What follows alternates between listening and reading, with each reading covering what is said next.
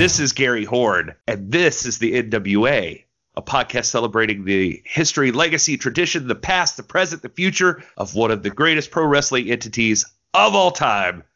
We're talking about that National Wrestling Alliance. And I have, I think, a permanent co-host now. You think? Yeah, I Am know. I fired already? No.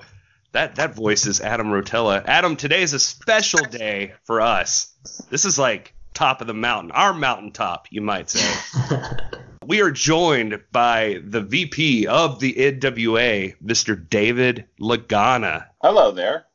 Yeah, Rotella, as I've joked about Rotella, we can't get rid of him, so he's the best Rotella we have. That's very true. I think Dave still has the first email that I ever sent him that was, I believe, 3 pages long. I got right to the point in that email.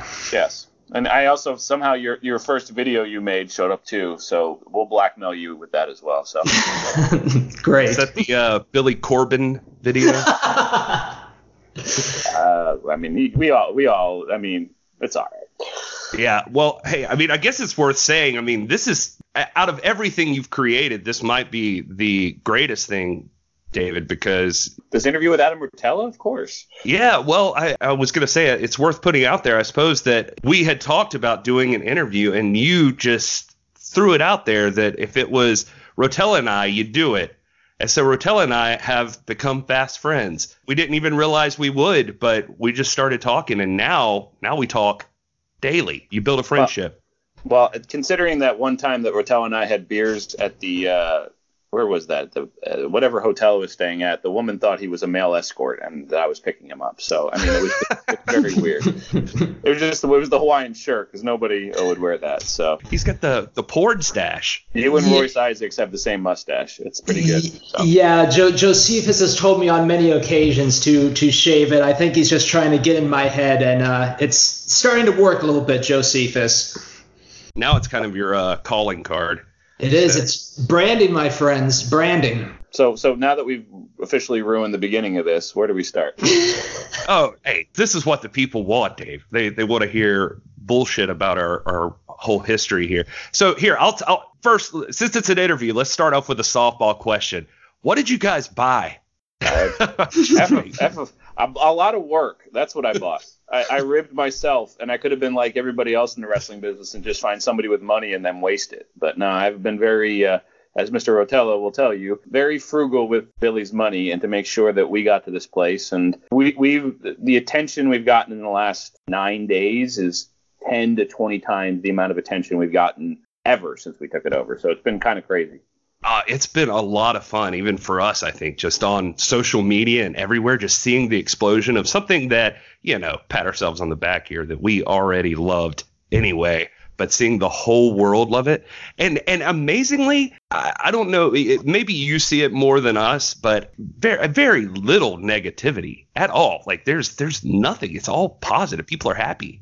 Well, and I think the show is genetically engineered for exactly that. There's no excuses. There's no excuses for the talent. There's no excuses for Billy and I. There's no excuses for the audience. It's literally as raw as it gets. If you don't like somebody, you'll just say it. Like, okay, I didn't like his promo or this or that. There's no excuses with it. And this is my 19th year of doing this consistently. For basically 19 straight years, I've pulled a check from pro wrestling.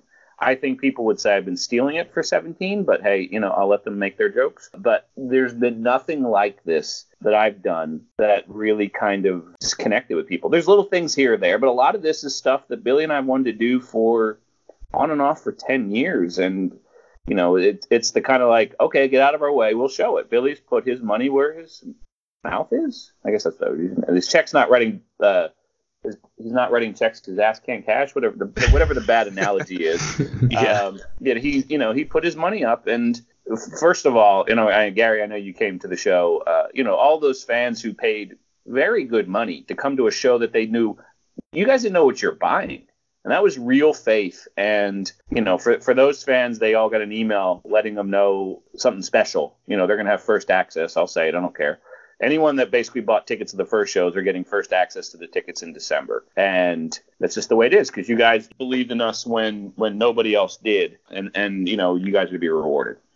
Now, Dave, when you say that these people came to a show and they didn't really know what they were expecting, I think that what they were expecting was the vibe that the NWA has. Can you take a few minutes? Like, how did you and Mr. Corgan come up with this vibe? What is the vibe? Is there like a certain thing that you guys describe the NWA as?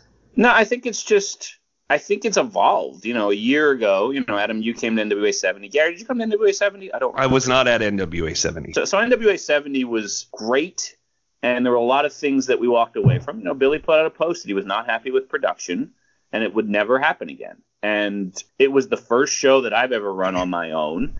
But the fans, Adam, you were there. It was like this weird, it was kind of like surfing off the back of All In, and to get 1,400 people, it was the largest gate at that building, and that building's seen a lot of wrestling for many years. And it was the largest gate. We had 1,400 people in there, multiple different companies that all backed by billionaires didn't draw as well as we did for over a year before and after, not only just in people but in money.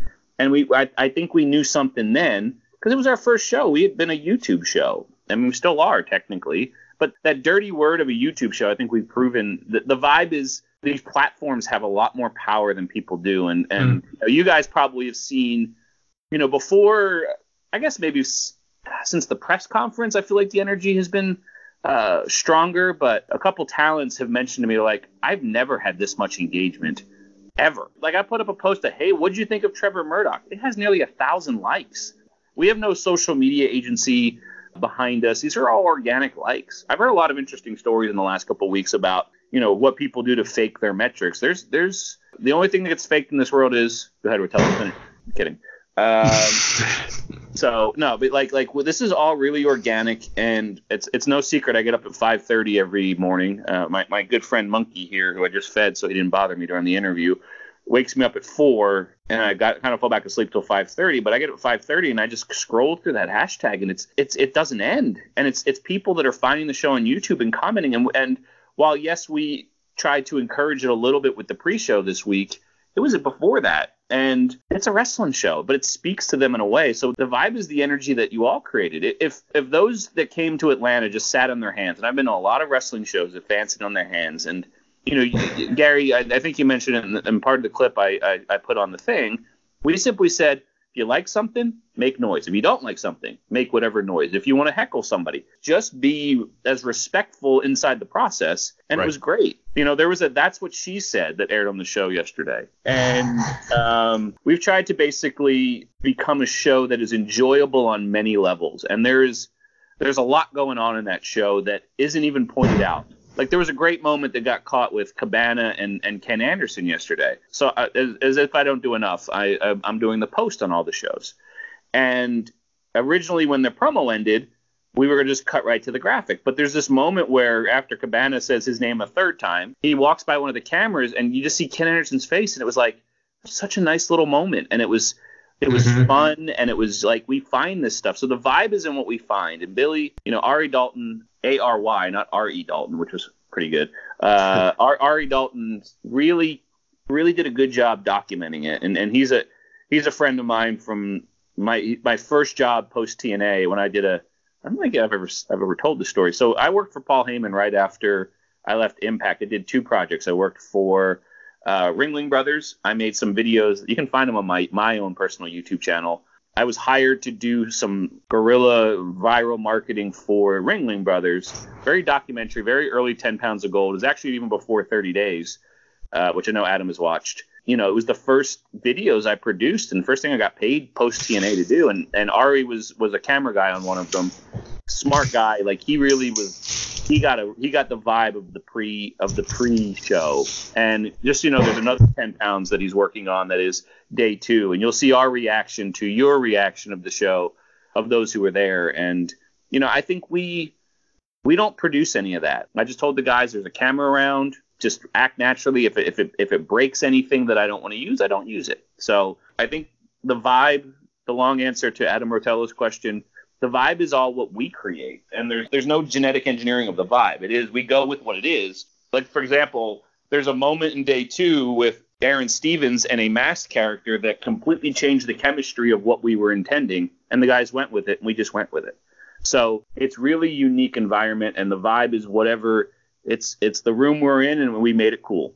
There was something really awesome about that exact moment. I know we can't get too deep into it now because I promise no spoilers here, but I mean, I saw his face light up like as they walked out. Like it was just even cool for us in the audience. We talked about it for forever after, just like, oh man, did you see how he just turned this moment? Like it just made something. It was really neat to even see the process, I think.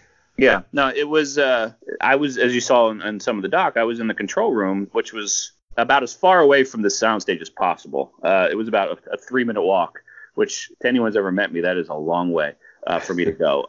But it's weird because I had full audio and it was just this crazy moment. And I think the shows are, as we're putting them together, we're finding little moments. Okay, this doesn't work. I reordered the show that aired last night, or I guess, or Tuesday, whenever this aired.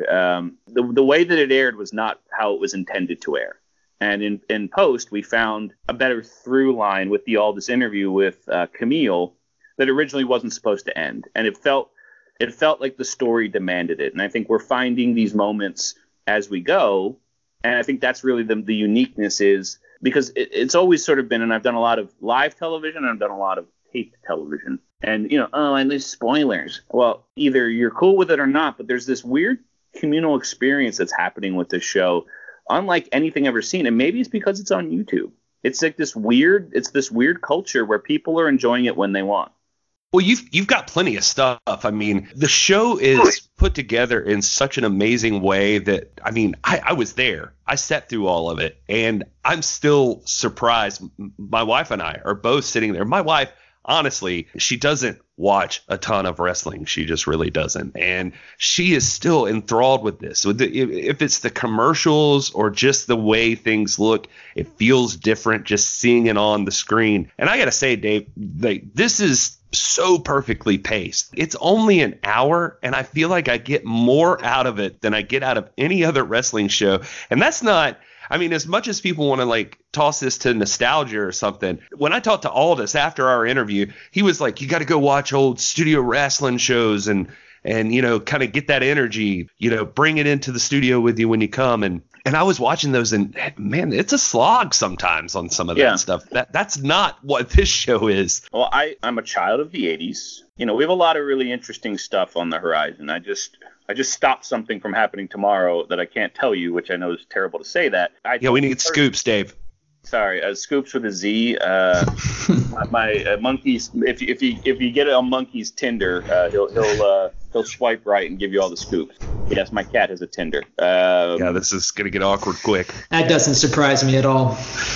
Well, your cats have tried to match with him. And Kino is. I know they're both boys. It's just it's 2019. It's all good. That's right. There's just I grew up in the 80s. I was born prior to the 80s, but I grew up on the 605 show. And by the way, it wasn't great.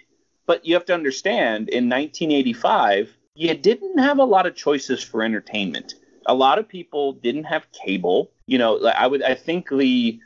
Trying to remember, when I got cable, I remember I saw a stat years later that was only 40 million homes had cable. And I think there's 200 million homes in the U.S. Don't quote me.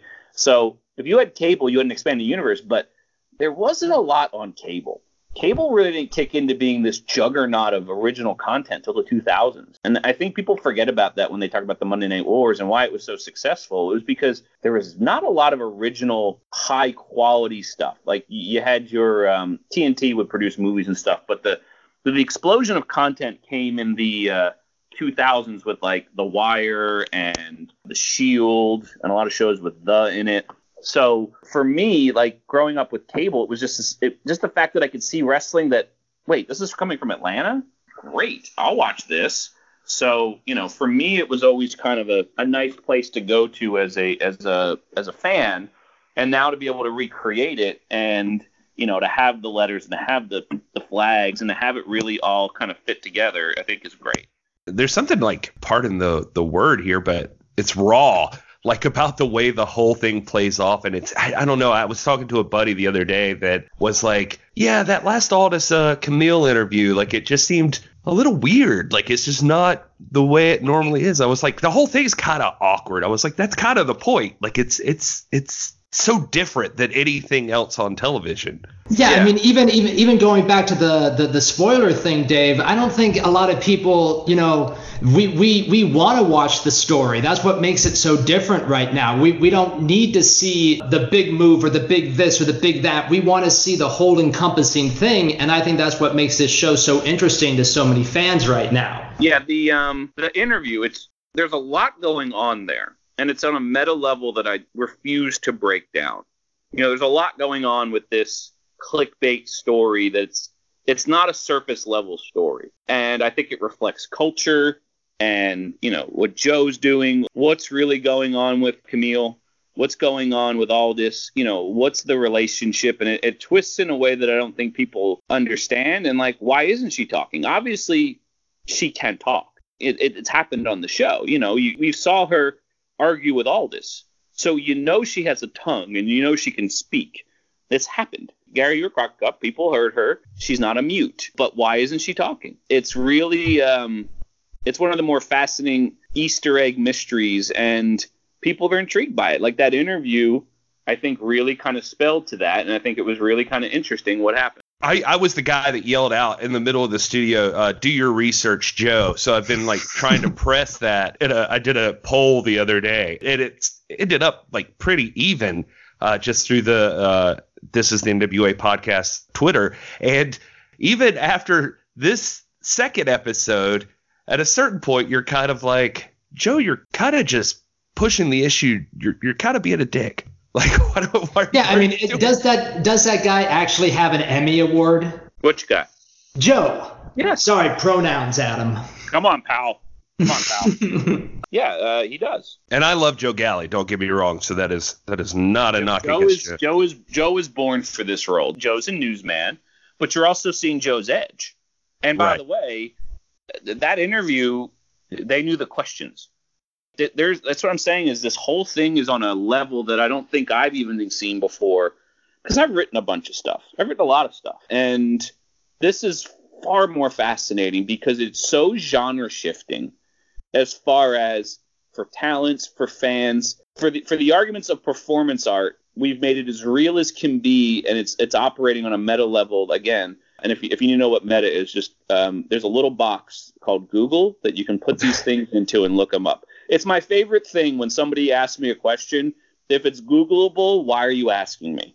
Have you seen the site like Let Me Google That For You? Yes. It's just like it's actually my biggest frustration at times when I'm just like I have a little edge. I've a time or two not been snarky. It's just part of my charm. Billy calls it Jersey Dave. Actually, no, Jersey. You don't want to meet Jersey Dave. Jersey Dave is when people screw with us in a way that is unfair, and they meet Jersey Dave. But you're getting nice Dave. You're getting Middle Tennessee Dave right now.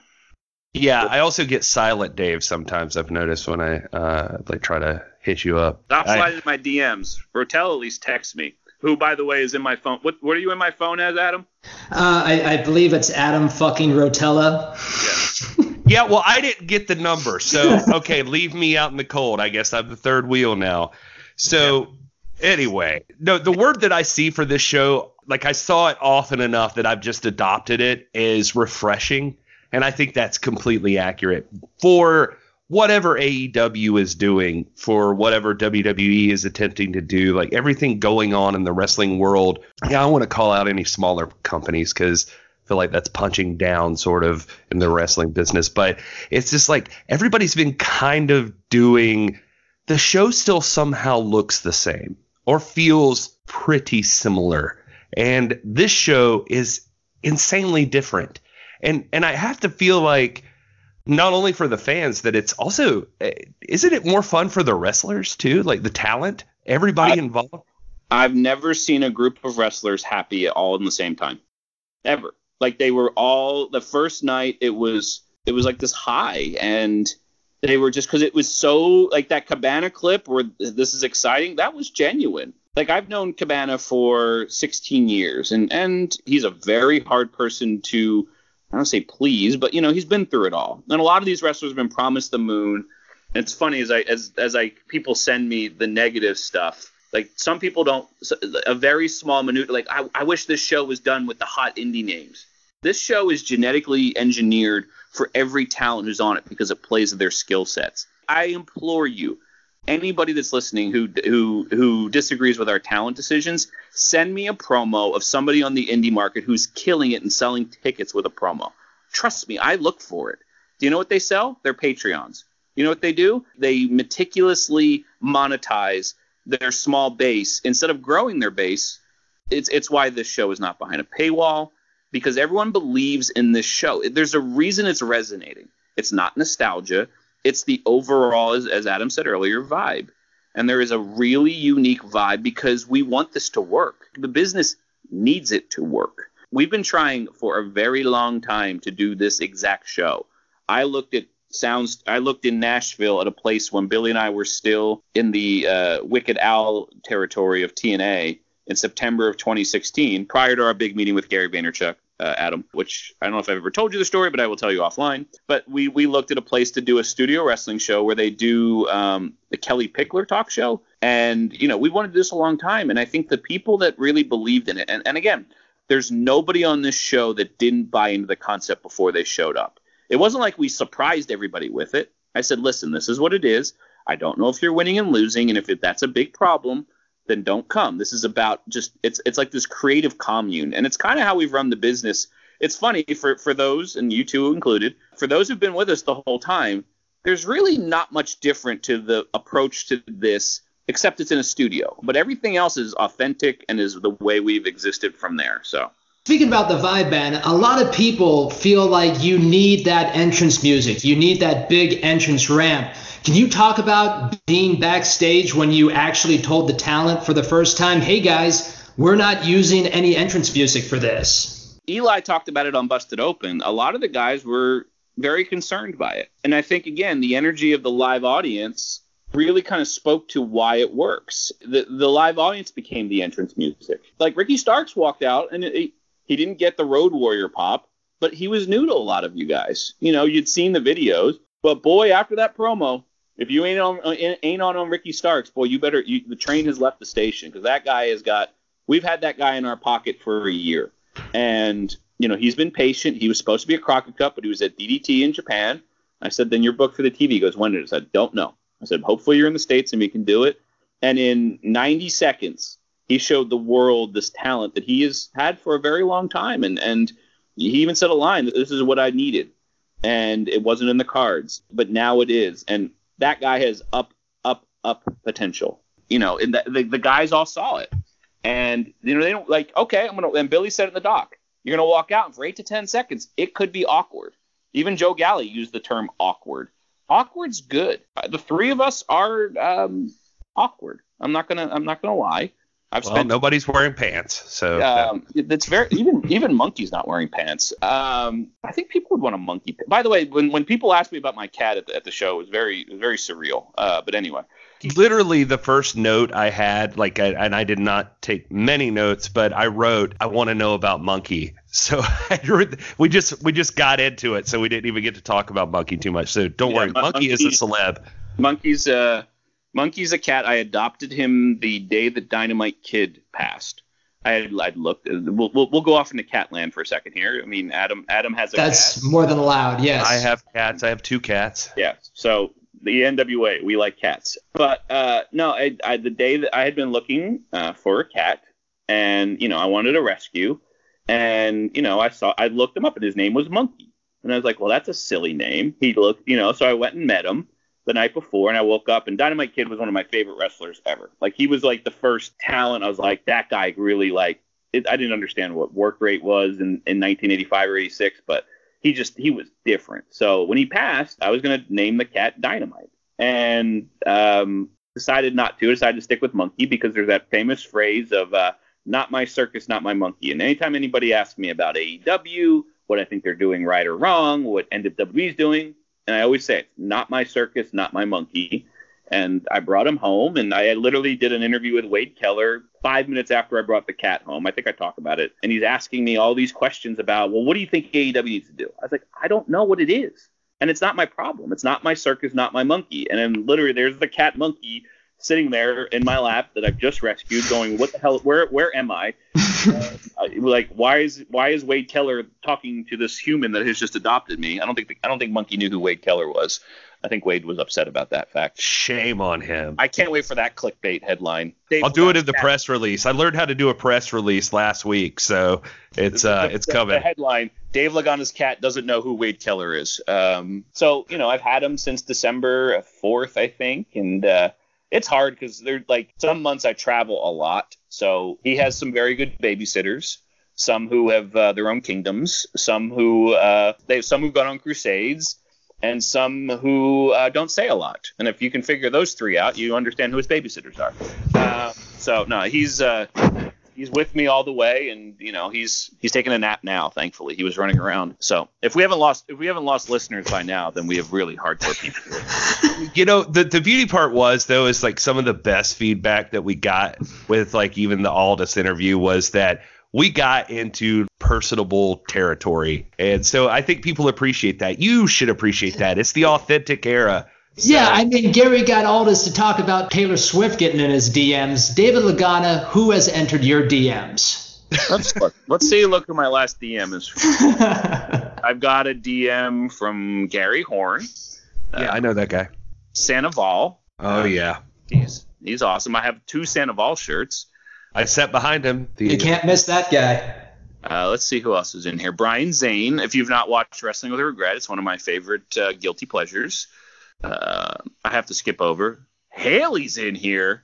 Oh, and my girlfriend is DMing David. Oh no! What happened here? She took my advice and watched the show and sent me her feedback. And Adam, as I've spent time with you both, she is a very smart and intelligent woman. And I won't even make the rest of the joke. I think everyone else could. Let's see who else we got. What's she doing with me? Yes, got Garrett Kidney. I got Andrew Edwards, who he does a great video vlog. There's a lot in here that I can't say who it is. Speaking of name drop. Well, I mean, speaking of those video vlogs, man, that was really cool of you to feature Gary and I on the beginning of that. But that wrestling, was it Days with that Brexit joke about Camille was phenomenal. Now, if you haven't, go watch last night after the show, because he live streamed the show.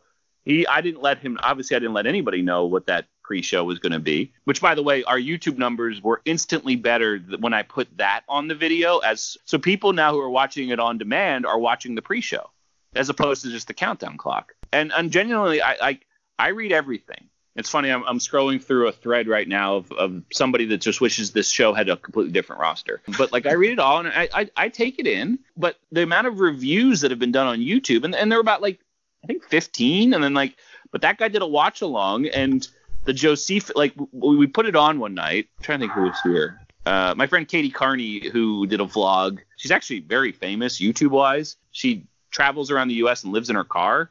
She has 250,000 subscribers, but I just started following her. Yeah. Yeah. She did an all-in vlog, which was great because one of my friends, Victoria, was live tweeting this vlog that she was watching, and I was following her. She goes, "This girl that doesn't even I've never seen her talk about wrestling. Is it all in? How did this happen? Who's this friend of hers? Who's this friend?" And then she sees it's me, and she flips out because I've been friends with this girl, Victoria, for 10 years. And it was just, again, a weird meta level connection. And so anyway, we were watching the Wrestling Days guy, and he's very charismatic. He's very entertaining. He's very positive.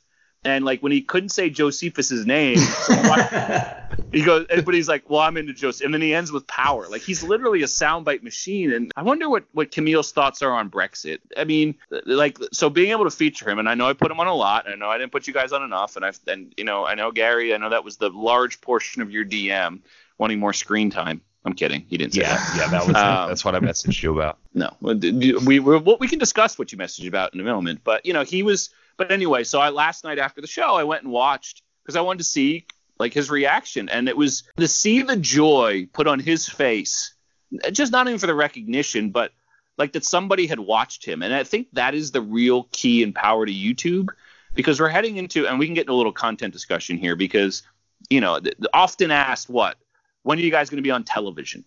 Well, YouTube is on television. I watch more YouTube. Kids watch more YouTube than anything. And YouTube is democratic, meaning it's all based on search queries. It's based on content subscribers. You see more of certain people's content when you watch more of certain people's content.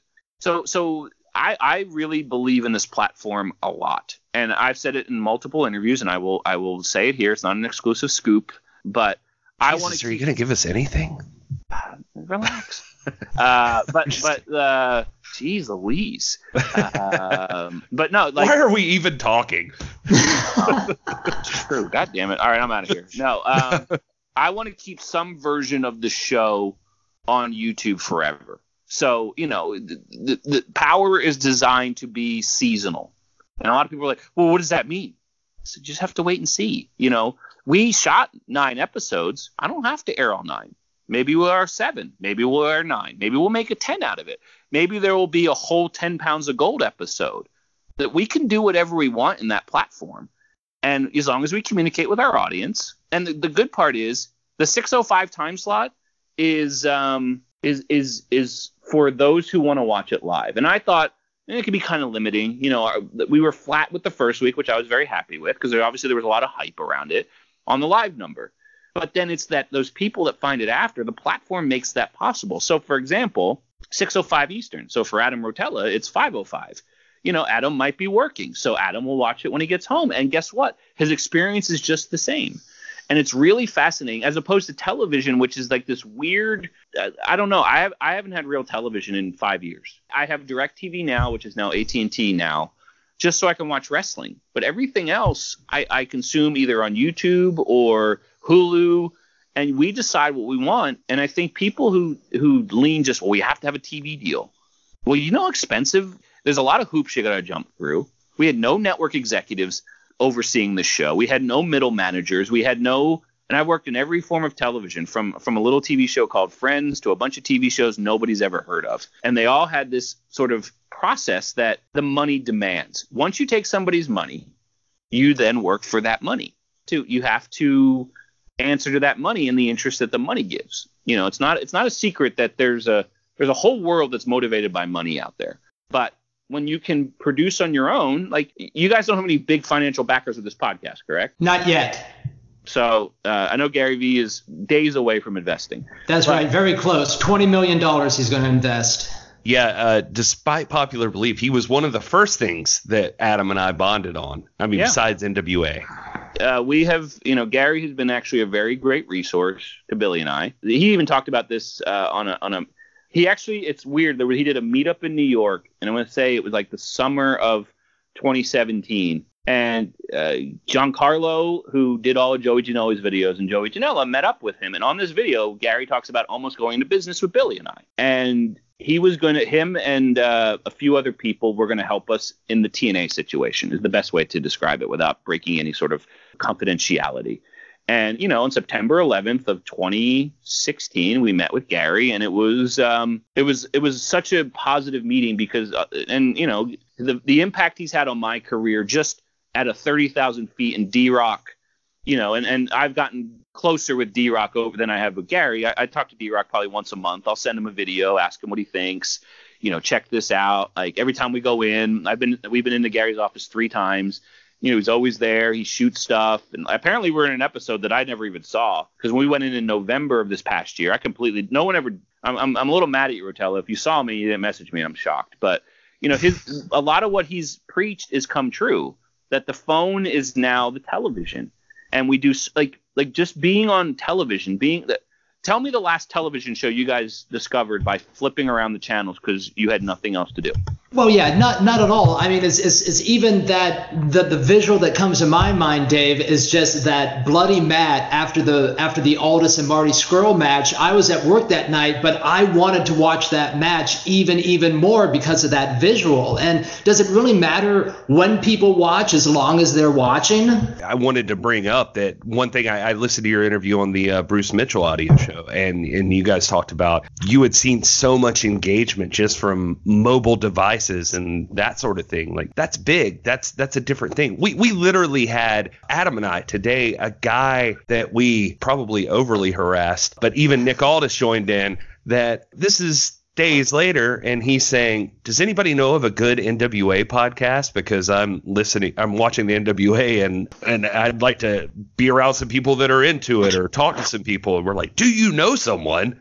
And it's just kind of cool to like see that, like, even a day or two later, it still pops up. The traditional method is not valid at all. Yeah, no, it's I'm trying to see. I guess I'm looking at our analytics. I'm trying to pull up like that doesn't on the, and shockingly on the phone it doesn't show how many people watched on the phone. But it's, I think I listed it off. I think it was 20. So it was 20% mobile phones, 20% YouTube app on the TV, and then 20% on a desktop computer. And that's really fascinating, and I think everyone wants a different experience. I talked to Dave Marquez, he has kind of a wrestle house out in California. He goes, there were 6 of us watching it all on our devices, and everybody's sound was a little different because of the way that streaming works. Everybody gets a really unique experience with it. And once we started to mess around with the live premieres, that was all sort of a test run to see how this would work. And, some videos would do 150 live viewers. Some would do 250. I think the biggest launch or the biggest live premiere video we ever had after the Crockett Cup reveal did like 600. I'm like, wow, we've made it. We had 600 people concurrently watching the Crockett Cup reveal show. Then when we announced TV, that one got to 1,100. So I knew we had something on the first show. I was like, Billy, it's 4:30 Central Time, and there are 900 people waiting to watch this show. This is really unique. And, yesterday was the same. And, I think our number will fluctuate in the live number. It's different. But I just pulled up. So the video, as of this moment, it's listing 140 on the front end, and it's got 170 on the back end. So YouTube, I don't know if you've ever messed with YouTube. I know Adam has. The front number is always sometimes different than the back number. So right now it's listing 140,000 views, but it's 170 on the back end. What's interesting is in the first hour, it looks like 30,000 people tuned in the first hour. And then there's a little bell curve. And I talk about the YouTube bump. We had a very strong decline as far as how many viewers per hour on Tuesday, and today's been good. We're averaging, looks like about, no reason to hide it, you can look at it, there's about 5,000 views an hour. So as the number chugs along, we should cross 200,000 probably by the morning. Will it be as big as show 1? Probably not, but I think over time people will discover it. I think it's really interesting how people digest content, and I think this has been a real experiment. And I know some other wrestling shows have done sort of television this way, but I don't feel like anybody's done it like this. Well, Dave, it's not just people haven't done it like this. It's now this is drawing the audience's attention, right? So how many people are actually diving deep into the 10 pounds of gold right now? Because that's where we can really get a bunch of fans. I feel like all of this attention and all of this great promotion that the NWA is getting right now, if those people are diving deep, man, we're going to have those fans forever. So I'll give you a stat. So we've done very healthy merch sales since the first show. I won't give you dollar amounts, but our first day that we opened the eBay store, because there was pent-up demand, we did very well. I don't think we've beaten it yet, but maybe we have. But the consistency of the orders, like last night we were getting an order every 3 to 7 minutes. And I don't mind saying it because we have a very loyal group of people that are buying stuff, and it's been across the board. It's been really good. I gave Billy this number today, and I don't mind sharing it because I think it shows 70 to 75% of all the orders are new orders, meaning new people that have never ordered for us prior to 8 days ago. That's beautiful. Yeah, it's really like go when you go through the hashtag. 'Cause I assume you guys, because you've been our staunchest follower. No one waves the flag. Sorry, Gary. No one has waved it longer than Adam Rotella, right? I get it.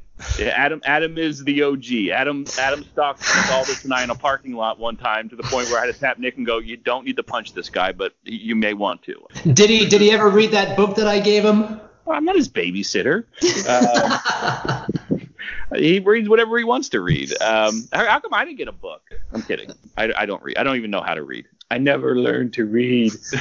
Wayne's World for my Oscar clip, but I know it. Yeah, I literally was talking about a commercial for your show earlier today to my wife and tried to explain that clip to her. It's just weird that you mentioned it. I'm sorry.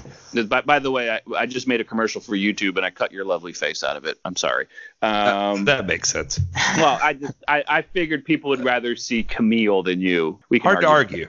Yeah. Hard later. But you've all seen Dawn and Jason Callie. Like there was a staunch group of guys and women that have been strong supporters, and Billy's music supporters have been great. There's a group of women that come to every show now, and they have fun, and it's really great how everyone has supported us. So when you see new faces and new names and sending it, it's like a whole new world. Dude, it's so exciting, Dave, because our engagement, like you mentioned at the beginning, is now exploding. It's like people want to talk about the NWA right now, and it's so much fun to be able to do that with people. It's been quite an approach, and it's funny because it's like, wow, where did this Nick Aldis come? He's been operating at this level, I would say, gosh, since I think Nick turned the corner during the Aldis Crusade when we were in the UK. And that was a hard trip on both of us. We both got really sick on that trip. We worked some show in Ireland or North Ireland. I don't really remember. The building was literally 42 degrees. And it was just like, where are we? Well, and it was like, we both got really sick. But, Nick went out and he did 8 matches in 13 days. And he made all these guys. We really had he really showed himself, and that's one of my favorite videos we did. I think it's I'm trying to remember. I don't remember the number, but it basically was the one in the UK, and he really set it a mission statement. And we were in this beautiful town of Exmouth in the United Kingdom. I said, just give me what you got. So give me what you're feeling. He's really hoarse because he's sick, but that's where he really kind of came into his own. And then it just sort of snowballed with China and then obviously All In. But he's been operating at a huge level. So people that were like, wow, on the first show promo, I'm like, he's been cutting great promos back to Cody, to Marty. And as people rediscover that, it's great because there's it's like a club. People that know, and people who don't.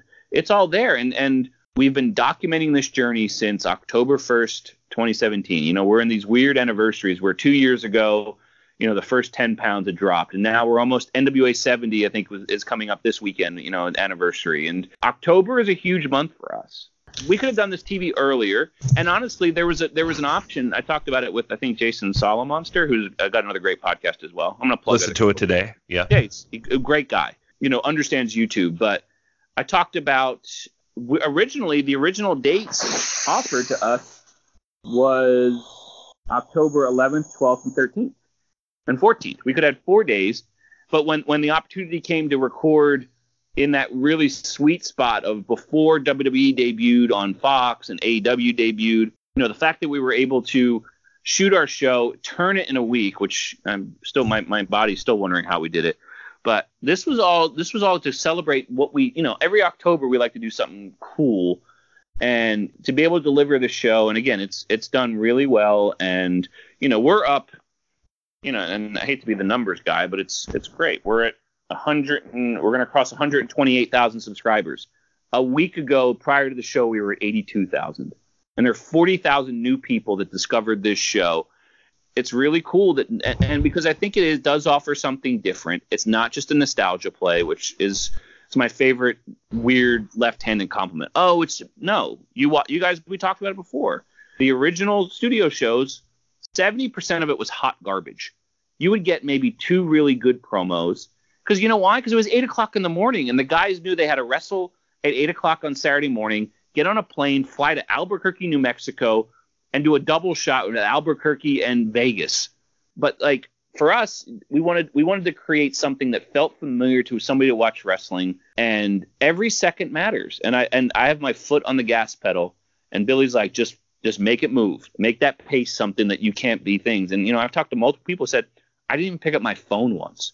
I was so enthralled by the energy of it, and it's a fun show. And last night's show was a lot more fun, as far as there was a lot of fun in that show. There wasn't a lot of heat, as we always say in the old wrestling. There wasn't a ton of heat. It was a lot of like Trevor Murdoch and Ricky Starks was not a heated issue. Even Allison Kay and Ashley Vox, Cabana, like there was a lot of friendliness, which I think is off-putting to some fans because every week a guy gets run over by a car, hits him with a cinder block. But eventually that wears thin on you as a viewer because it's like I grew up on soap operas. I watched As the World Turns and Guiding Light. Yes. And I worked on what was it? Young and the Restless. It was my first internship out of college. Oh my God. Dave, I'm sorry to cut in here, but I just have to say that I was sick one summer with my grandma and my ma, and I watched all of this stuff. And then one day, my first year of college, everybody had decided to watch a wrestling pay-per-view, and it was WWE, and Victor Newman showed up. And he was on the screen, and I was like, oh my God, it's Victor Newman from the Young and the Restless. And I looked around the room, and every other guy was just staring at me. And I was like, but I don't know that. So it doesn't matter. Carry on. Yes. By the way, Victor Newman, this was like 96 or 97. It was 96 when I worked there. He was shooting a little movie called Titanic at the same time that he was shooting Young and the Restless. And as being the intern, being the lowest man on the totem pole, I would deliver scripts, and he'd be coming in, having shot all night with Titanic, and shooting his scenes for Young and the Restless. It was a great education for storytelling. But obviously, if you watch a lot of soap operas, okay, how many times can someone be nearly murdered before they move out of a town? Okay, there's a lot of stuff going on. Once. And I know Adam used to live in Vegas, so I understand. People regularly want to murder Adam. Trust me, you should see the number of people in my DMs who want to murder him. It's mostly all, but I'm kidding, not so much. But no, that's what I think the pacing of yesterday, because there wasn't any real heat until the last segment, and like the Dawsons, there's a flow to it, and Billy creates his songs in very similar ways of vibes. That's why I think people are resonating, because Cornette said, well, we didn't sell any of the pay-per-view matches. Like in commentary, I said, I don't need you to. They're going to buy or they're not. We don't have to hard sell them. Our audience will either be into it or not, because we'll market it to them in a way that is familiar and doesn't feel like I'm literally going in your pocket and ripping money out of your wallet. I mean, Dave, if you guys made a Mama Storm action figure, that thing would sell off the shelves in a second, man. I mean, because the audience would love that. The audience would absolutely love it. I'd buy it. Right now, at this moment, I want to own a golden tire iron. You want a Waffles and Tire Iron t-shirt? Boy, do I. I want it now. I'll see what I can do for you. That's the way to go. I was going to say earlier, Dave, that you mentioned it being like a club, and if you know, and that sort of thing. But one thing that's getting underplayed here, I think, is that what's really cool and different about the NWA audience is that it is a club, but it's like a club that wants to expand. It wants people to be involved. It's different. Like everybody I've talked to that was at that taping or that is online, it's all been positive and like, come on, have you not seen this yet? Come join us. Come do this thing. And that's a special thing that I don't think that everybody else has. Everybody else kind of gets in this exclusiveness aspect. And the NWA is you've developed an audience that really just wants people to love it too. Yeah, it's funny because as now these takes, somebody sent me a blog where somebody literally just said the opposite of everything we're doing and why it sucks. I was like, okay, they don't like it. By the way, get 10 people to agree where they should have dinner.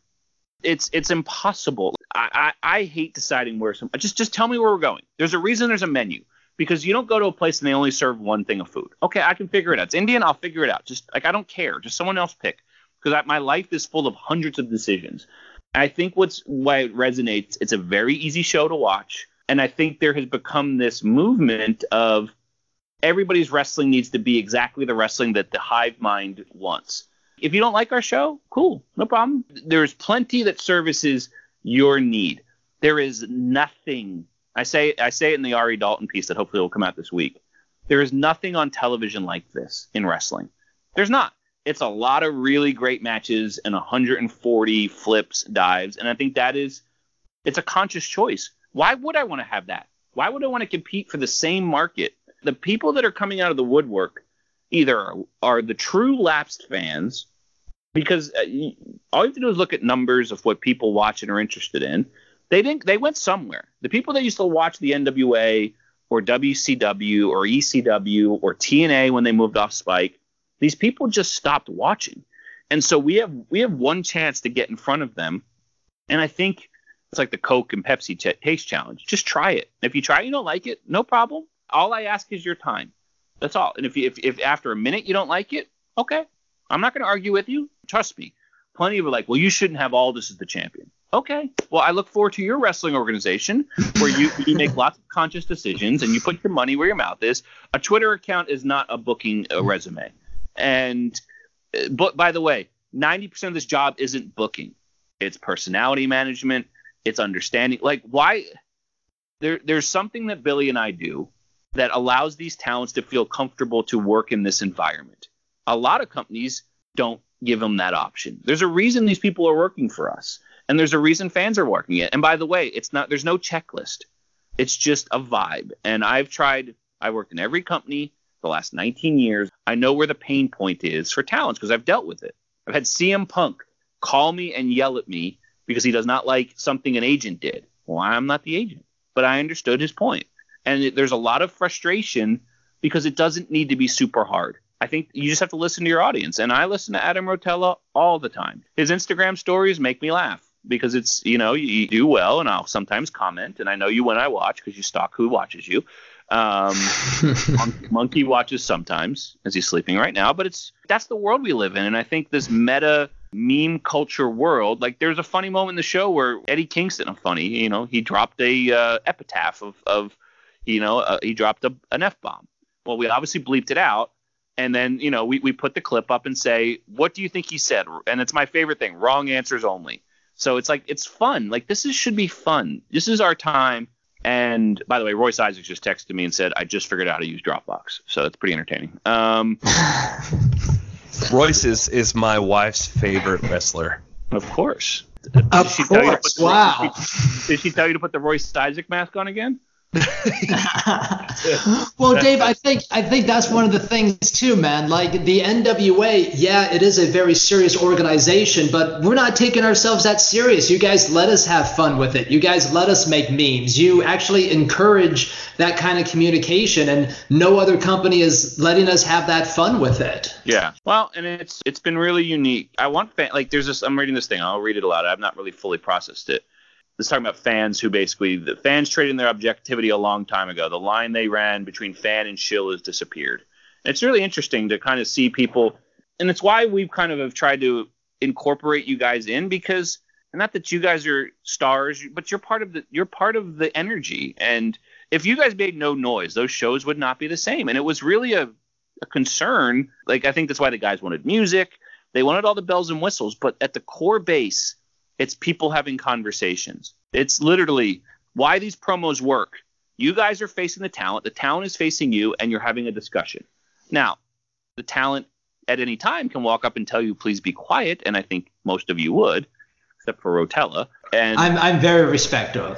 Yes, I understand. You've gone to more Championship Wrestling from Hollywood shows than probably anybody that doesn't live within the in Port Humini, which, by the way, Gary, you and your wife need to summer in Port Humini. It's a lovely town. David Marquez almost sold me just on his personality alone that I was like, I got to go hang out with that guy. I will get you a first-class bus ticket to Port Humini. Oh, perfect. Adam, is it easy to get to? It's not close to anything, right? It is not close to anything. No, it is. If you drive up the coast, it's very beautiful, but you got to go at least 30 miles to find anything. Yeah, it's unique. There is a nice. This is for anyone who jaunts out to Dave Marquez's Championship Wrestling for Hollywood. There's a beautiful snack bar across the street that actually has very good fish, and I recommend it highly. And if anybody actually goes, send me a picture and I will send you a free T-shirt if you go to the snack bar across from the Championship Wrestling from Hollywood. I know no one will do it. And Adam, you can't. I know you don't live there anymore. So, by the way, wrestling fan. I was a wrestling fan from 1985 until 2001. And by the way, still a fan. I enjoy what this performance, and I hate saying that because it's become this whole thing, but our job is to suspend disbelief. Instead of slapping people in the face with, no, you must believe that it's not real. We'd rather you suspend the disbelief and just really just go with it. And I think that's really the magic of this. Because now when you watch, you have no idea. Why isn't Camille talking? Well, I know she can talk. I'll go back to that. So you know something's up, but like a good murder mystery, you wonder what's going to happen. That's one of the things that I really love about the NWA, Dave. Now, moving forward, are you guys going to be connecting all of these platforms together? Like, are people's social medias going to be in storyline, or is that just up to the talent in general? I think we'll well, they didn't have any social media in the 80s, so it'd be hard to include it into the show. But and by the way, the show is not a time warp in the 80s. I've seen a lot of people say, yeah, no, not at all. Well, it's and by the way, it just looks like the environment, but we fashioned it to like a pop-up event, and this is again just one of the ideas. And here I'll give you a scoop. Gary, you want a scoop? I'm ready. Let's have it. For the pay-per-view, we will have a different entranceway. Oh my God, David, this works out. I'm just going to go ahead and just throw this out there real quick. I wanted to ask you, what is the difference between you having a pay-per-view and the GPB studios compared to the television tapings? Because everybody has to go somewhere. So I'm sorry. I got excited. That's what happens with NWA. The entrance will be different. Okay. There may or may not be music. We're going to incorporate more of the building into the entrance. So, because we looked at it and it will feel more like a pay-per-view, but it will still have a lot of the vibe. Like, the podium will be there. The set will be there. The pay-per-view is called Into the Fire, which, I think we haven't really talked about that song. I mean, we could talk all day about that song. Yeah, we would never shut up about it. Well, and what's really nice about the song, we could have done what everybody else did and put our cold open out a day in advance. I'm a big believer of don't let the air to the balloon, let it pop. And the first thing after that countdown clock ended was this song. And the visceral reaction, and Gary, you had heard it. We played it at the show, but I don't think you realized what it was, right? We didn't really kind of shine a huge light on it. Right. So and after we played it, I was like, let's stop playing it. It doesn't match the vision of what it's going to, how people will consume it. So I was like, we took it. I think we only played it for the first, maybe even the second show. And then it'll be dropped in. But like watching people react, it was on point because it was like, it feels like 80s, but here are stars of today. And then, then when they saw the room, it's like, oh, wow. But then here's Nick Aldis cutting a promo that could be in the 80s. But, boy, there's nobody in the 2019 talking like that. And we're being allowed to. And that podium is like this mystical place. And, what's interesting, and I'll be curious because, Gary, you were there, and Adam, you weren't. I'm surprised people didn't ask to take pictures on the set. We didn't let them. But I think that's a really interesting – I think it'll be part of the VIP experience, which will be – super exclusive this time. Like we learned a lot from the VIP experience, and we're tweaking them a little bit for this next time because we want to have the fan experience. I think I asked a lot of people online, what do you like about it? What don't you? Because it was very late for all of us. I think a lot of people didn't get out of there till 11:30. And I felt bad for the guys that they'd worked their ass off all day. It's really been it's been really kind of fun, to interact. Like I walked the line and I was taking pictures for Billy the first night, and I like talking to people because I ask them what they think, and that's why I sent Ari to interview everybody, and Gary, it wasn't lost on me the plug you tried to get in, and it exists. I gotta try, man. It's existed in video, but Kyle seemed to appreciate it. Well, I mean, you got it in the second sentence. Well, there were so many surprises, just like the Way-Pod. Oh, my God. Are you kidding me? That's great. Adam, that's why we're together. Dave, I do want to say, by the way, that not asking to take photos thing, it's something that didn't even cross my mind. And I'll tell you why, because I think that's not so much – it was more of a sense of awe from everybody that walked into that studio. People stood up in between stuff and got their photos next to the ring, like next to the apron there on the side that we were on. And people wanted that, but people were like going up all over the place to like try to take photos from up high or wherever they could to get the whole thing in. But I think I honestly think just people felt like it was this thing that was just untouchable. Like you don't walk over there. Yeah, like is Gary supposed to raise his hand and go, "Excuse me, Mr. Aldis, can I take a picture at the podium?" And I think people will want to have their picture. Like I sure they would. I just don't think anybody thought it was couth of them to ask. Well, you weren't allowed on the floor. You know, we had crack security there. No, actually, I don't think we had. Like, no, we had. You know, we had people watching. We had plants in the crowd and listening to you, Gary. I've had a mic under your chair, by the way. I heard it all. You didn't need a mic under my chair, pal. Well, trust me, we know. We heard you. But no, it you know, it was really kind of. I think it's really interesting how people have reacted to this whole thing, and I'm very happy by all of it. So, you know, I'm sitting here going, oh, God, I got 2 shows to edit this week, you know, because I need to get ahead because I'm going out with Billy to do his solo tour because I don't have enough to do, you know, so I'll be going out with Billy on his solo tour, and I think we'll actually be probably getting some NWA content on the road. I'll be going to Thunder Rosa's fight, the Combates America fight on the 8th. God bless her. Yes, I mean, wait till people see her. You know, like people aren't ready for her. Like that's that was another thing I definitely wanted to bring up. I mean, Ricky Starks is an all-star, and that is a #1 draft pick if I've ever seen it. But Thunder Rosa, I've been seeing somehow she fell into my social media a little while back, and I have been tweeting about her and have mentioned her in NWA. And when you guys finally announced that she was going to be there, I was so excited. And seeing her, she lived up to every bit of what I wanted. Like every kick she threw, like everything she did was memorable. Like she is legit. You guys, between her and Ricky Starks, are all the people that want to say that the NWA has these, like they think whatever about Nick Aldis. Like Nick Aldis is a good champion and there's a good face of your company. And you pulled in some guys like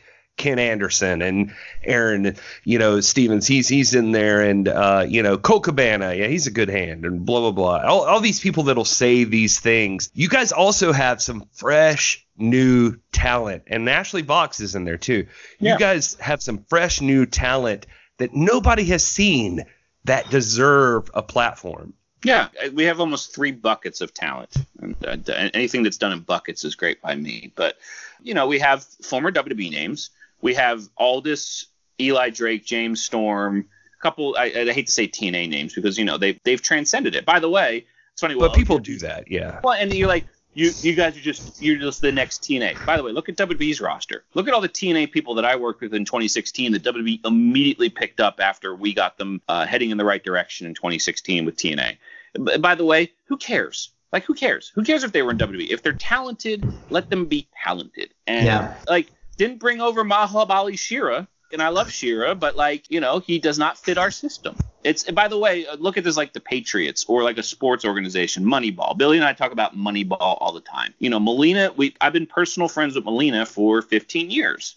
You know, I helped start her with Eminem and SmackDown, and, you know, she stayed in contact, and she always had this desire to be a part of something that just felt different. I called her, and she's like, well, I don't know. I said, just come.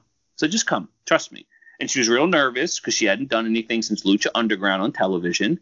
And like her entrance, and like I think people were kind of surprised, and like they haven't even seen anything yet. You know, like she really will stand out in a way that I think people aren't expecting. And by the way, she'll get even better. And like these talents at different levels. But yeah, we have new talents like Thunder Rosa, Ashley Vox, Ricky Starks. I'm going to miss some. Like the Dawsons. The damn Dawsons, I think, is what I refer to them as constantly on Twitter. Yeah, the Dawsons are unique. And by the way, some people don't have to be in our universe 24 hours a day. Like, that's why there's no roster page. It was like, why are you going to have a roster page? Oh, okay. Tell me the last time you went to WWE.com to look at their roster page. Is that a legit thing you get? Oh, my God. That was a big reaction there. Why don't you have a roster page? I don't know. Shut up. It's just like we didn't have a website for a very long time. And by the way, we only have the website to basically do e-commerce. Like I don't put a ton of information on the website because it's like, tell me the last time you went to the WWE website for anything. Nobody goes there. Yeah. I mean, I'm sure somebody goes there. They wouldn't have it. But. It's like a newspaper. It's the newspaper of record for us. You know, it's a Google search thing. Like our biggest traffic days when we went on the Power Show, because that's where I wanted people to come, because I wanted people to sign up for the email newsletter. I'm very happy with that. Like, you know, I see everybody who opens emails. And Adam, I'm not sure why you're not opening those emails. But I'm kidding. Jason Calley is always the first one to open the emails. But I digress. He's gonna be mad that I did this podcast and not his. Just so you know, he's gonna be real mad at you guys. We're friends with Jason, I think. It's not what I heard. Okay, well, fair enough. We'll settle it in the Punjabi prison that we're bringing back at the next TV. I'm kidding. Oh God, I can't wait to see that in the studio. The studio environment with a Punjabi prison. I'm kidding. No, but like every part of this, because I want fans to be able to get the information where they want it, how they want it. So our Instagram, it's funny, is our Instagram kind of stalled when they changed the algorithm, but that's how I know we're growing again, because like we've added, looks like 2,000 people in the last 3 days. People like Aaron Stevens, you know, we're chopping the content up and putting it in multiple places, because that's how people live now. They don't simply watch one television show for 2 hours on a Monday night anymore. And we've tried, and obviously because the shows are taped, it's not like I can be live every week and have to really kind of break news and all this stuff. Our cycle is thing, but this is proof of concept. And I studied a lot of real businesses and how they grew, and not wrestling companies, but like I studied like Uber and Airbnb. And if you ever want to be fascinated, the Airbnb story is really fascinating, because that company started in 2008. But I don't feel like it hit critical mass until like 4 years ago. Really, they tweaked it. And one of the things that they did was, you know, they were a San Francisco based company, but all of their apartments were in New York City. And how they learned what worked with their business was going to literally all of the hosts and asking them, what do you like about the service? What don't you? What do I ask for all the time? Feedback. I'm happy to talk to anybody that wants to have a logical discussion about anything. And Dave, doesn't that fall right into the micro content? Like if you're chopping up this stuff into micro content and distributing it across multiple platforms, aren't the people's comments and the likes telling you what's getting over and what's not getting over? Yeah. Well, like I know we have work to do with Ricky Starks. By the way, Live Event Crowd told us when he walked out, it was like, okay, that's interesting. Didn't phase him one iota. Like I did a video on him. Didn't do a bunch of views. Okay, we got to do work on him. Wasn't like we gave up. Even Eli Drake. Eli's been good on numbers, but his 10 pounds did not do well. It just didn't hit at the right time. So, you know, okay, there's work that has to be done. James Storm, people know James Storm. So, okay, so his content does well. Great. You base on the numbers and the feedback and what people say and what they don't say. You mentioned on Saw Monsters podcast that even to this day, like James Storm, and I'm not trying to interrupt your flow here, but you mentioned that even sometimes now you're not 100% sure that you're on the same page with you and Billy and James Storm. Like what is he not seeing about this? No, I think he sees it now, but James, by the way, we're all individual businesses. So you get a lot of people that have a lot of thoughts on what they see and they don't see. So you just have to communicate with them. And James believes he should be world champion. I want that in him. I want a talent that wants to be world champion. I don't want someone who's going to go along to get along. I think that's the saying. Aldous says it all the time. Get along to go along. Get along. I don't know. But thankfully, I don't have the right words for people anymore. But, you know, I want people that want to be world champion. Eli Drake wants to be world champion. And what does that mean? He wants to show the world that he can be at the highest level. By the way, Nick Aldis was doing this same stuff in TNA back in 2014, I think, or 2013. And the problem was that place was a viper pit of politics. It makes Washington look like Sesame Street at times in wrestling. His run as TNA champion was not what he wanted. This has been, you know, he is setting a new standard in line with the historical aspect of it, but making it his own. And I think that's the really interesting thing. Everybody in the show reminds you of something, but it's not a copy.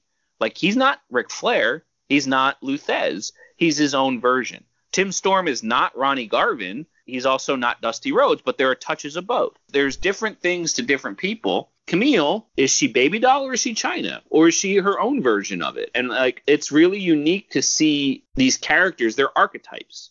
And guess what? They're archetypes in life. there's the greater fool, like there's really good storytelling if you do it right. And I'm a big, obviously, I love storytelling. I've read every kind of, from Save the Cat to, the modern myths and all this stuff, because this is all part of the process of creating.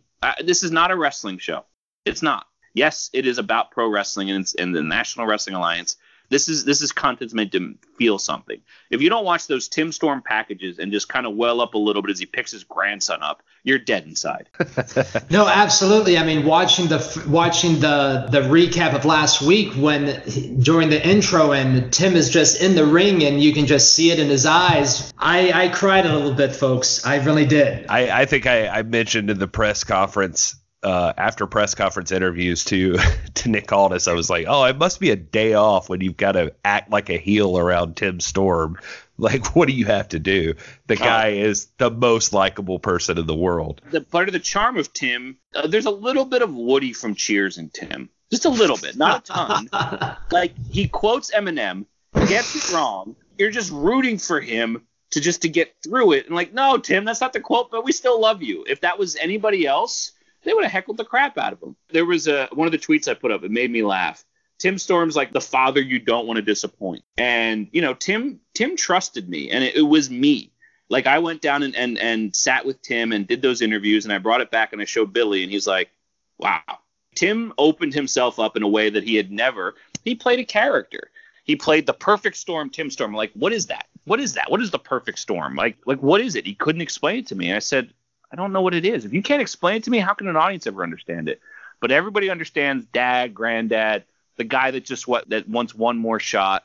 And the Tim Storm story, it's our soul. And, I hate that we had I always wanted our first episode of TV to be exactly what it was. The Tim Storm, Nick Aldis thing was always, even back to when we met with Turner in 2017, we did the title switch because I knew how we were going to start the Turner show. That was the plan all the way back. So I didn't want to Tim deserved that spotlight. That story deserved that spotlight. And for new viewers, literally, we waited almost about a year, 18 months for that, because he deserved it. Because without Tim Storm opening up to us, we never would have found this. And Dave, I think one of the best things about that story, man, is like that was his mountaintop. There's so many people out there that don't even reach their mountaintop. So to see him do it was just fantastic. And, I got to ask, man, does Tim Storm have a place in the NWA forever?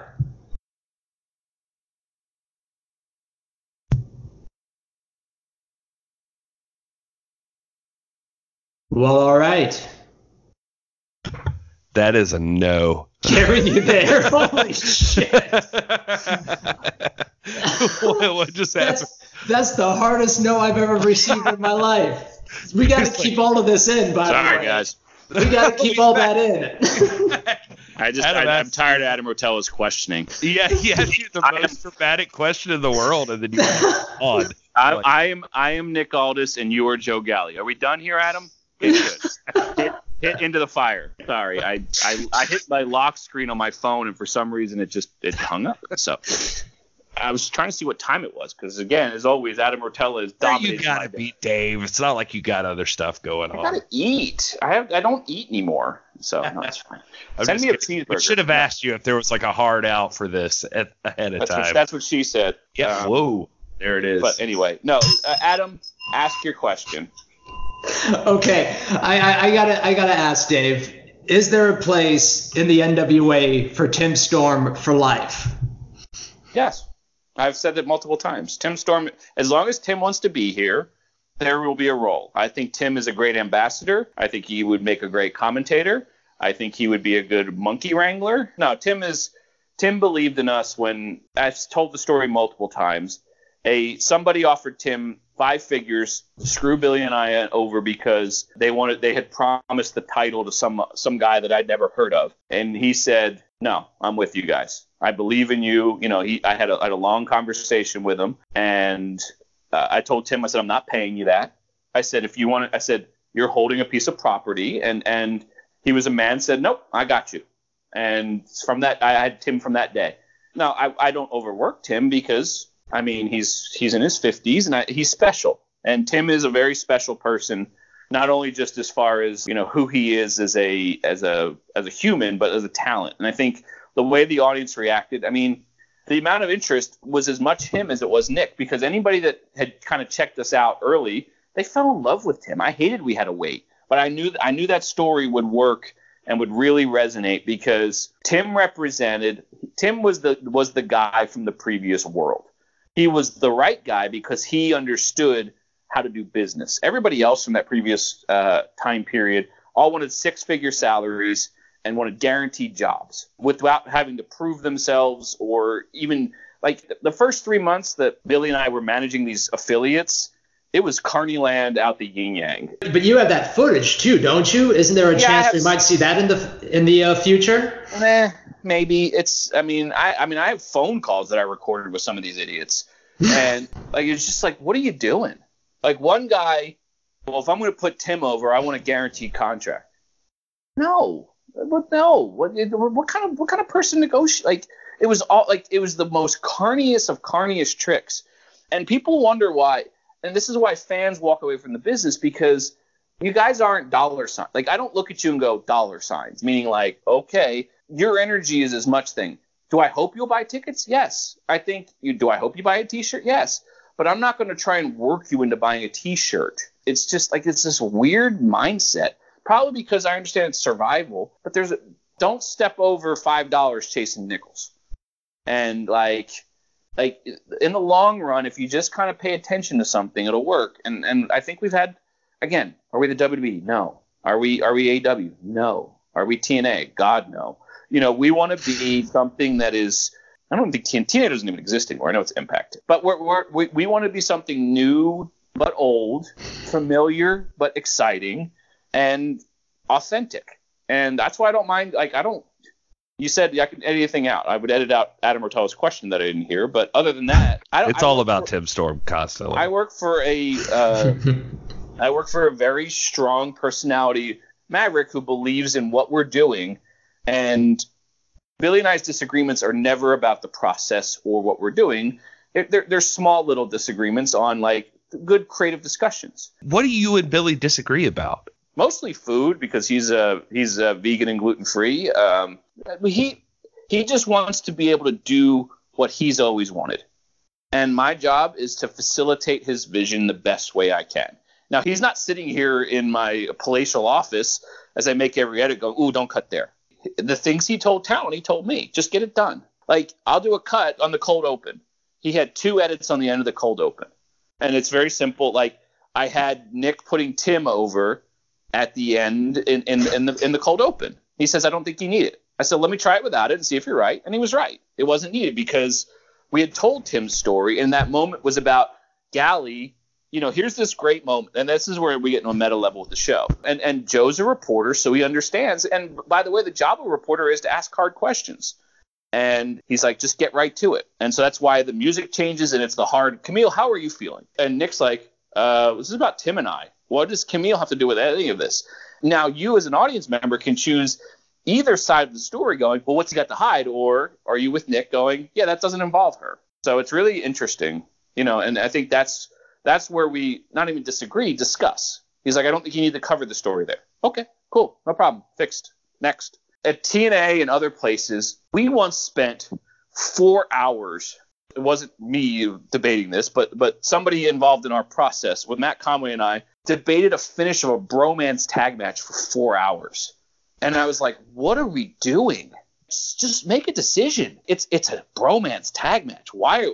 We broke for lunch. We came back and spent 2 more hours. And we're just like, what is happening? So, you're just making quick decisions and have a discussion, but don't belabor it is, I think, the best part of our process. One of the small things I've seen from just like digging into this business already is just there are a lot of people that are going to constantly tell you like what you can't do. Well, that won't work or this won't work. But you guys seem open for business to just whatever. You guys seem to like just it doesn't exist with you guys. You guys seem like you question every aspect of that. Is that accurate? Like you seem like you're willing to try whatever. If I would have told everybody has questioned what the hell we've been doing since day one. Wait, why did Billy buy? Like I like David Bixenspan. I have no issue with David Bixenspan. He wrote the article. Billy Corgan buys wrestling's oldest and deadest brand to do what he pleases. And that was literally the first piece of news about Billy and the purchase. I don't think Bix even reached out for a comment. He just wrote the story, whatever, which is fine. But that's why that was there. And then the Voices of Wrestling guys, the two news headlines, and that's Nick Aldis's line, from a punchline to a headline. And everybody has kind of questioned, wait, it's just a YouTube show? It's just a documentary? We try everything. One, it was a lot more cost effective at the beginning to do the 10-pound series because it literally cost me and Nick, or me and Tim. And this goes back to an idea I had for Adam Pearce in 2010 when he was the NWA champion. I wanted to see, because it's fascinating to me, like the NWA title is magical. If you guys held it, the belt is, I hate to say over. It is truly this thing that has this power. And I was at the Crockett Cup, like the VIP, the first night, and Nick was like, "You want to hold it?" And I was like, "It feels like I'm holding somebody's baby. I don't want to drop this." Nick understands the power of it. When people book him for signings, they're like, he's gonna bring the belt, right? Yeah, he's gonna bring the belt. The belt's coming. The belt's not, well, it is extra technically, but it's important, and it's like, I wanted this to focus everything on that, because that's what we bought, a logo and a title. That's all we bought. We literally last year bought a logo and a title, or 2 years ago. That's all we bought. There was no footage. We have a license on the Houston Library. So that was all right. I said, Billy, let's just try this documentary thing. And literally it was to get us to the Tim Storm and Nick match, and then we'd see where we were. And then that people, I'm trying to remember how many people tuned in live. I think it was like 3,000 people maybe, or maybe it was 1,900. I don't really remember. But I know a lot of people tuned in, and we were kind of blown away at the interest in Tim Storm and Magnus, like a guy they'd never heard of, and the guy from TNA, because we had built it up with 10 pounds. So it was okay. We followed the energy. Off the success of that's when we got called from Turner to talk about doing a show for the Bleacher Report Live.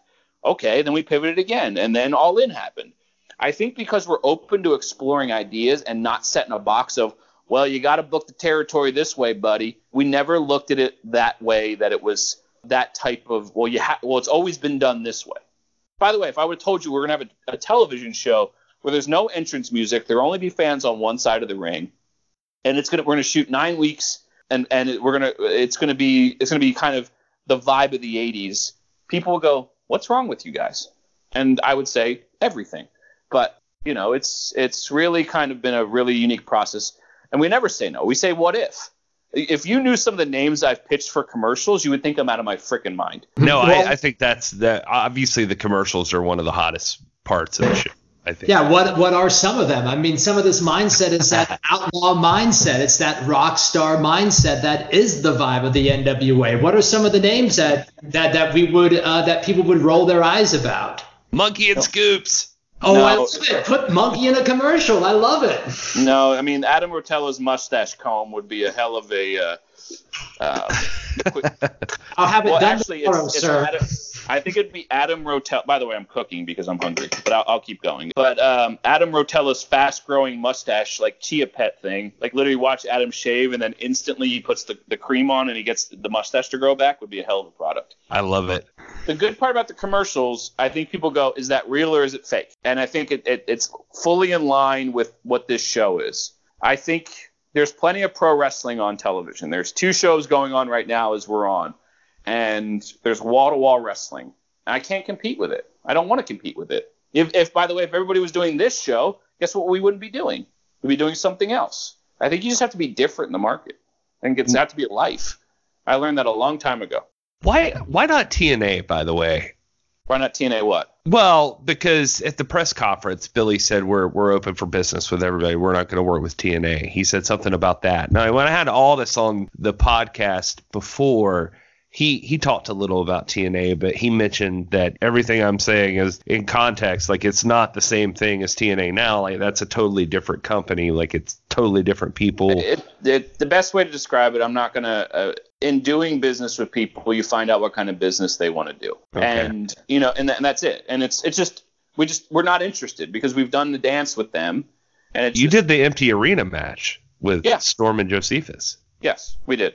And there was a strategic business reason why we did that then. And that went perfectly fine. They were nothing but professional. There was some stuff that happened that is not for public consumption, and we're just not interested because they did not. It's just us here. No, they didn't seem interested in doing good business, and it's a very give and take. By the way, Cody Rhodes knows how to do great business. Joe Koff knows how to do great business. That they're open to ideas, and it's like, listen, guys, you see that $20 bill? What if I give you $5 for it? That's how some people do business, and you're just like, no, I understand the difference between $5 and $20. It's all fine. That's fine. I'm not interested. I'm not interested. Billy's not. It didn't work out for us. And by the way, that's okay. You don't have to be friends with everybody. You don't have to do business with everybody. I know that it upsets the TNA fans. I don't know what we would do. Dave, I'm gonna ask you one more thing, and then we can let you go so you can eat. This is the fourth one more thing. I love it, Gary. I love it. Well, this is my job, right? Gary's a real newsman, as the president said. By the way, this is why I knew you and Rotella would get along so well. Well, I just want to ask something personally about you. Like, what do you? No, well, this is Adam, kind of for me. Gary, I've met your wife. It's not going to work. Wait, what is? I don't even know what that means. My wife's lovely. Your wife is lovely. She's a lovely woman. No, it's just that. Well, here's the thing. This is a perfect segue. My wife is a very driven woman. Like, she does her own thing. She's got 2 degrees. She's working on her master's for the 2nd degree. Like, she's a totally different person from me. So we could ask all day, like, why? The thing is like, you sound like you've been in the wrestling business for like 19 years, you said. And what is it that besides Gary V videos, like, where did you go from? You just at some point drove yourself into Hollywood and wrote for TV shows, and you keep going and plugging away, and that no matter what, you've still continued on, and here you are plugging away again for some brand that everybody thought was dead, and now you're working to make it back. What's the difference in somebody like that? What is it that keeps you going? I grew up watching television. I grew up watching wrestling, and when I was 10 years old, I wanted one job, and I got it. And it was always about, okay, I like this thing on television, this wrestling show on television, and it to me was always like, I never wanted to be a wrestler. And obviously you both met me, and the 3 of us would make the worst Freebirds ever, by the way. But like, I have the athletic ability of what did Cornette say? He looks like a baked potato or a potato with arms and legs. I have less athletic ability than Trevor. By the way, Trevor's an amazing athlete.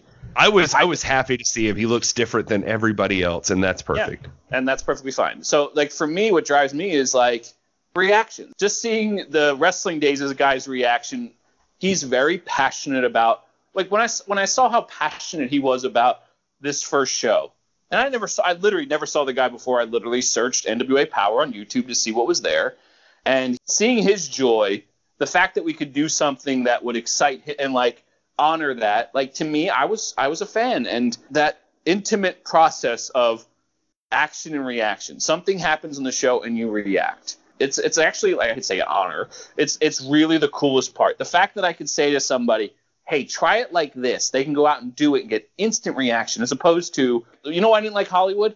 Because I would write a screenplay for 3 months, I send it to somebody, they'd read half of it, and I never hear from them again. That is frustrating. That's why Hollywood is dying. Because there are these systems in place, these politics. Our show is 100% democratic.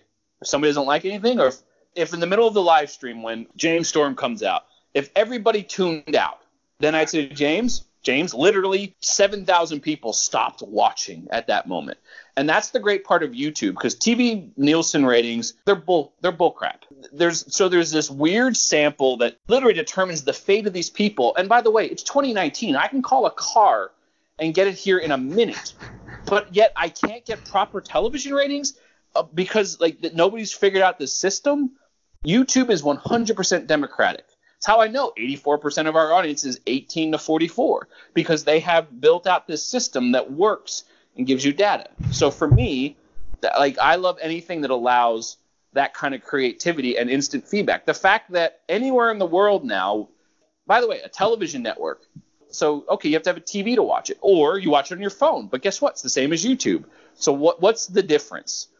The fact is, it's the availability and the fact that these fans are finding the show because of YouTube, because 22%, I think it was as high as 37% of the first episode was discovered because of people that watched AEW Dark.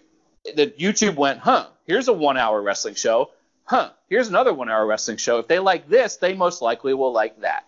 And so that to me is what drives me every day, is because everyone said, what are they doing? It wasn't even they can't. They didn't even give us the they can't. It was, what are these idiots doing? And, because Billy and I are not in the political system. Billy is a very, very famous guy and made a lot of money. And people discount that. They think he just has money. But how the hell do you think he got it? Because he's a smart businessman. And everyone just treated him like some guy that had money and didn't know how he got it. There are plenty of rich people who have money who have no idea how they got it. Billy knows where every dollar of his came from because he worked for it. And same with me. I just have a few less of them. I have a few less, too, than both of you. It's okay. So this is fair enough. So, Gary, you're coming to Atlanta, right? Yes. I will. No. I will definitely be in Atlanta. I'm having to convince the wife on the VIP deal. Well, I just come. The VIP, by the way, there's only a limited number of VIP. You may not even get it, but hope you're there. Adam, are you coming? No, sir. Yes, you are. You're coming. Thank you, Dave. So, we'll see you there. Thank you, Dave. That's awesome, man. Is Greyhound okay? Great, dude. Greyhound's great. I love the bus. Train is great. I don't think there's a train that runs. I'll get you there. Don't you worry about it. Thank you, Mr. Lagana. Lagana, you're the best. We can save this discussion for after the show. Lagana, you have been more than generous with your time, and thank you so much for appearing on our humble podcast where we talk about the National Wrestling Alliance. Adam, you have anything you want to add with VP before we let him make his exit? And I'm tearing up like I'm watching Tim Storm lose right now, man. Thank you. Oh Jesus, I don't want to be a part of this. All right, well, let the record show I've made Adam Mortella cry. NWA Power is every Tuesday, 6:05. If you're not already involved, you might as well start getting involved. This is a real community where we want you to be there, and we love watching it live. So if you can make it happen, Adam and I have already made the arrangements in our personal and professional lives that starting next week, we will be live every single Tuesday after the show. We're going to be the unofficial after show. Are you going to be live on YouTube? That is correct. Yeah. Great. Yeah, we're going to be there, and we're going to be talking about it. So we want all of you to join us after you watch NWA Power. Dave, tell everybody real quick, just in case they don't know for some weird reason where you're at on the social medias. So my home address is 14. No, Adam's already been there. He's been in the bushes many times. No, it's at Lagana, which, by the way, Lagana was my AOL email address in 1994. I've been lucky to have it on many social media platforms, and that's the best way, and it's at NWA everywhere else. All right, perfect. And I am, now, we didn't even get into this, but I am now at This Is Gary Horn. That's my yeah. There's a sync or something. Content is content, Gary. I love it. I love every bit of Why this. Why don't you get Gary on the horn? Yeah, I don't know. I think you should change it. Well, it's longer, and so it's more succinct. Yeah, nobody's ever said that about me, Dave. No, your wife told us. She tweeted it. Oh my God, which parts of this are going to end up on the podcast? I don't know. And Adam. Now I'm at This Is Rotella. All right, so you join us on Instagram and Facebook and Twitter and everywhere else that you can find all this stuff. Thank you so much for everybody for participating. I'm going to end this call so I can just talk to these guys alone for a moment, if you know what I mean. Really? Yeah.